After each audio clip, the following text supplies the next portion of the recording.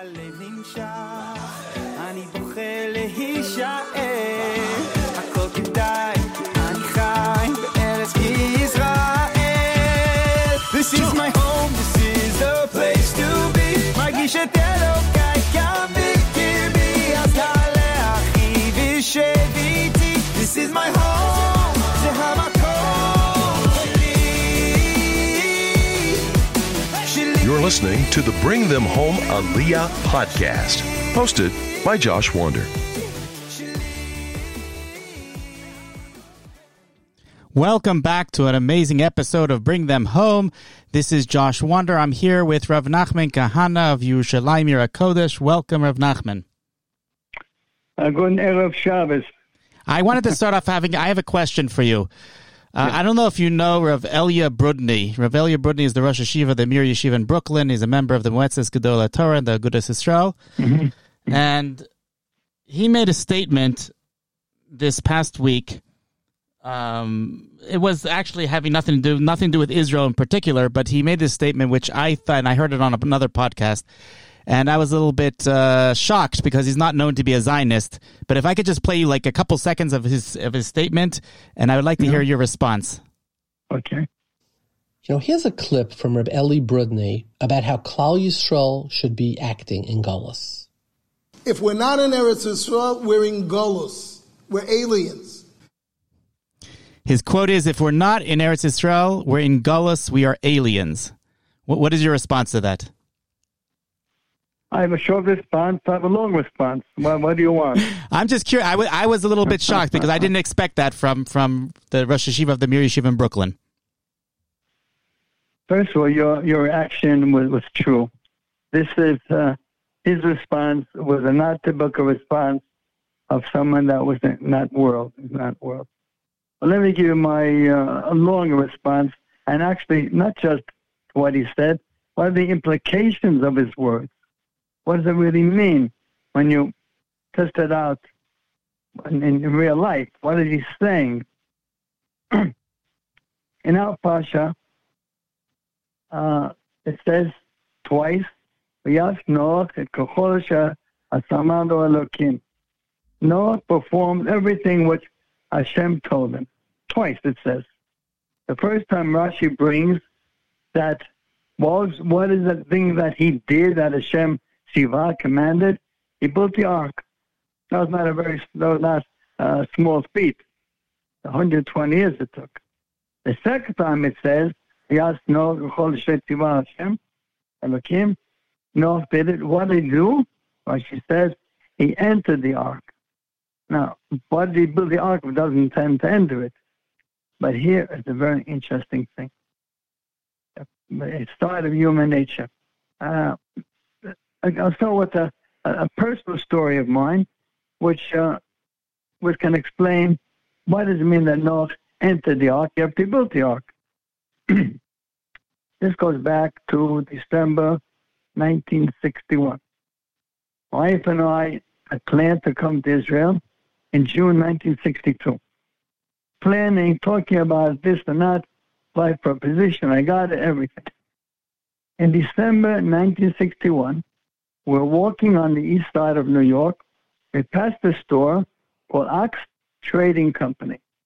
Mr. Ox was a wonderful man, and he would sell appliances which are good for the Israeli electric grid. In Israel, we have 220 volts, America's 110 volts. I said to my wife, Vega, let's go in and let's buy. She says to me, you mean it's real? In other words, you plan and plan, then comes a minute where, moment of truth, is it real? I'm going to do it or not? You could have said, well, let's go make a list. Oh, what's the rush for another 6 months? No. He said, we're going to go in, we're going to buy. That was a moment of truth. Noah had a moment of truth. He built the ark. Who knows? But there will be a flood. There won't be a flood. Hashem will forgive the world. He won't fill the world. Anyway, I'll make the ark.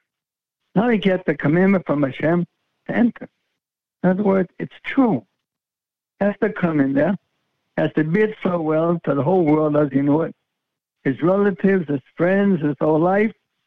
He has to go into this little unseaworthy ship with thousands of animals, and who knows, will it turn over? Will it be able to sink? Will it float? And his moment now was, I made it. Am I going to go in or not go in? Noah went in. It was a fight, a conscious fight within him to enter or not enter. Hashem gives to most people, maybe to everybody, his moment of truth that defines what he is in this world, what he is in the next world. The test is, will you sacrifice to reach your potential? Will you take the low road, the easy road, live and die and be forgotten? And each person has that moment of truth. We find in the Torah, two people had their moment of truth and they failed miserably. One was Lot, Avraham Avinu's nephew. The other was Ishmael, Avraham Avinu's son. You know the story when Avraham Avinu came back from Egypt, a battle broke out between Avraham Avinu's shepherds and Lot's shepherds because both are very, very wealthy. And they started going to part their ways.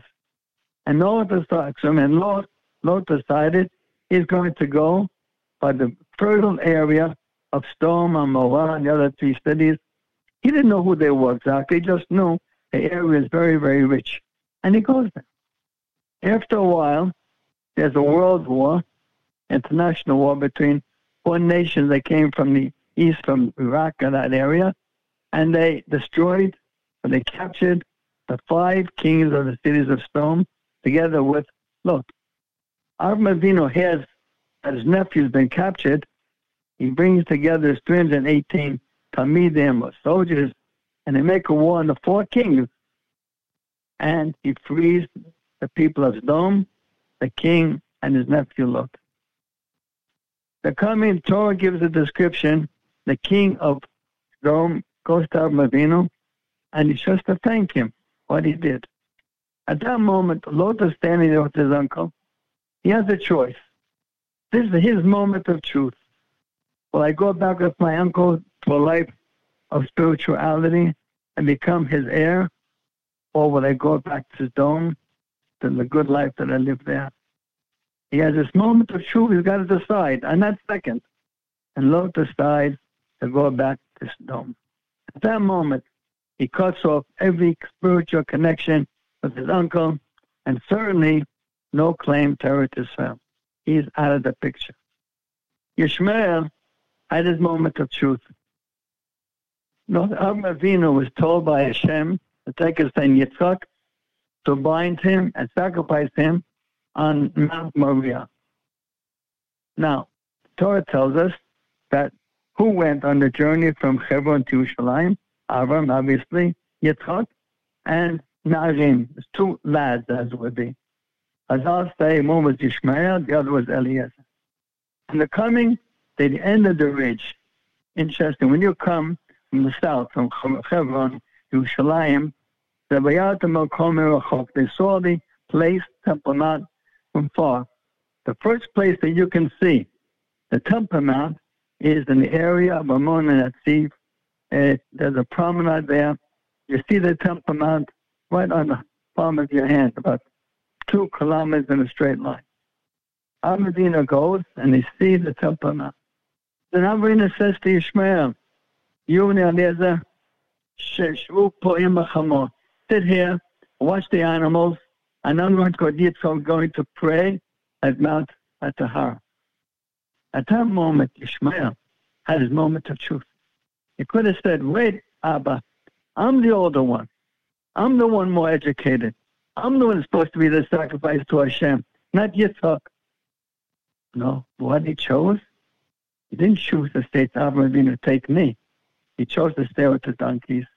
And by this, he eradicated and abrogated every connection of Avraham Avinu's spirituality, and certainly not to Eretz Israel.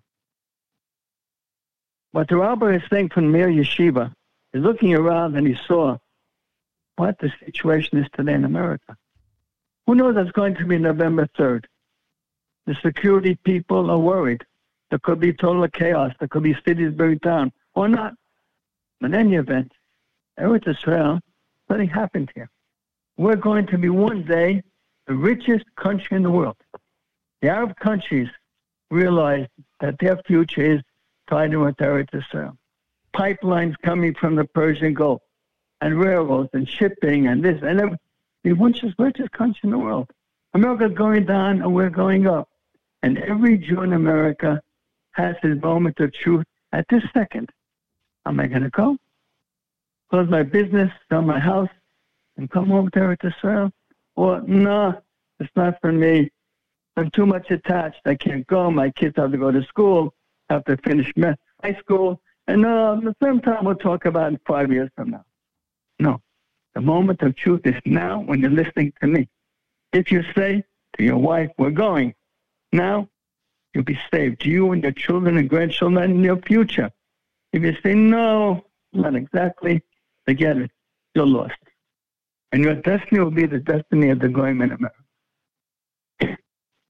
I wish all of you to make the right choice. Last week, you mentioned something about Hashem winnowing out the undesirable Jews in the exile, and some people were shocked and offended by this statement. I know you never hold back punches, but what is an undesirable Jew? How does Hashem decide who to winnow out? First of all, let me say, I've been offended many times by people. It doesn't bother me at all. If you're a man, you take it. What do you mean you're offended? Well, what do you mean you're a little girl? That's the truth. You don't like it? Okay. You have your choice. In the word in Hebrew, optimistic is optimi, up to me. Optimi, Adam optimi. Means up to me. My life is up to me. It's your choice. Your choice. You want to save yourself and your children? Okay, I'll offend you. So what? I'm telling you the truth. You know what offends a person the most? A mirror. Go to the mirror and you'll be most offended what you see. But that's what the truth is. Anyway, that's what it is. The two things that you have on the weighing, the way one against another. To come back home, like the rabbi in the Mir Yeshiva said so surprisingly, because a smart man, and he sees the writing on the wall. I came here almost 60 years ago. Life was ups and downs, difficulties. There's years which are very difficult. Here you don't ask a person how long you've been in Israel, and you ask how many wars have you been in Israel. But what? A life. You look back, what did I do? Take a look at your children. Deep in Avat, Eretz Israel, and Torah. You say, take a look what I did. I did something in my life. But the moment of choice, moment of truth is now, this second.